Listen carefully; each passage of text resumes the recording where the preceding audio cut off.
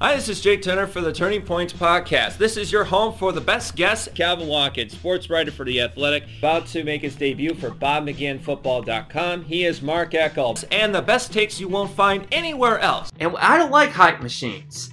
Niners are going to be pretty good this year. No.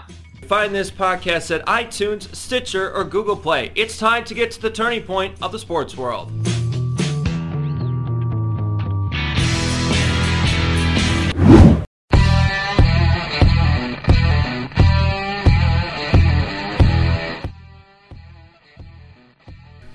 AFC West. All right. This is the turning point of the sports world, and I'm Jake Turner, and you know that I go from both sides of the story. So I will not be one of these guys out here trying to get clicks and tell you that the Oakland Raiders made a colossal mistake trading Khalil Mack. Look, that was a trade that I felt like both teams won. John Gruden is not a moron. Okay, Reggie McKenzie is not a moron. They know exactly what is going on. This team is broken right now. And they know this. They drafted 3 defensive linemen with P.J. Hall and Arden Key out of LSU. They drafted 3 brand new guys. They sent Mario Edwards packing. Look, John Gruden already knows this team is not ready to win yet. It's going to take time. They're going to be like a 5-11 team this year. I think Derek Carr is going to take a step forward. But the running game, still a question mark. Is Marshawn Lynch going to be good? I don't know about that. Doug Martin, do you have anything left in the tank? Honestly. And Jordy Nelson, are you really worth the money? Do you still have that pep in your step? Well, we'll find out. You've been injury riddled the last couple of years. Loved him at Green Bay. My sister loves Jordy Nelson. Still hates the Packers to this day right now because Jordy Nelson is in Oakland. But you know what? And to my sister, you got to lighten up because the Raiders are going to go 5-11 this year. But I don't see that as a bad thing because then John Gruden can have his second year to draft and use all those great picks that the Chicago Bears gave him. 5-11 Raiders. The Broncos. You ever seen the movie Batman Forever?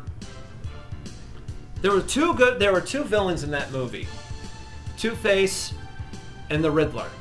Now, I would love to say they're like the Riddler to me, but I feel like this is a Two-Face team, honestly. And by the way, Tommy Lee Jones was awesome in that movie. Challenge me. I don't care. He had fun doing it campy. But this is a Two-Face team because I have no idea where the identity is. I don't think Vance Joseph is doing a very good job as head coach. I think John Elway he needs to do something because Paxton Lynch is a colossal mess right now. You got Jim Kelly's bad boy nephew, Chad Kelly, backing up Case Keenum. You gave Case Keenum $18 million a year. Now, you got Emmanuel Sanders. That's good. You got Demaryius Thomas. Can he catch a pass? But the offensive line is banged up. They're a mess. I've seen it. They're not good. But the running back, I want you to keep that name in mind because his name is Royce Freeman, came out of Oregon. I think he's going to have a great year. And the defense is still stacked. They draft Bradley Chubb out of NC State. He and Von Miller are going to wreak havoc upon offensive lines this year. But Vance Joseph's inept coaching, there is no identity with the offense. I can't trust this team. I got to put them at 6-10. Which leads to my first wildcard team for the AFC, and that is the Kansas City Chiefs. Yes, the defense is banged up. But I talked to Chris Clark, my Chiefs insider for Chiefs Digest and Locked On Chiefs podcast a couple weeks ago, and we dissected this thing to death. The funny thing is, he has confidence in this defense. However, he doesn't have confidence in the secondary, and either do I. I think Marcus Peters, monstrous loss. And you got nothing back for it. You lose Terrence Mitchell as well. Now, Eric Berry's coming back. That's good. He's still a very good football player. Anthony Hitchens comes from Dallas. Reggie Ragland's okay.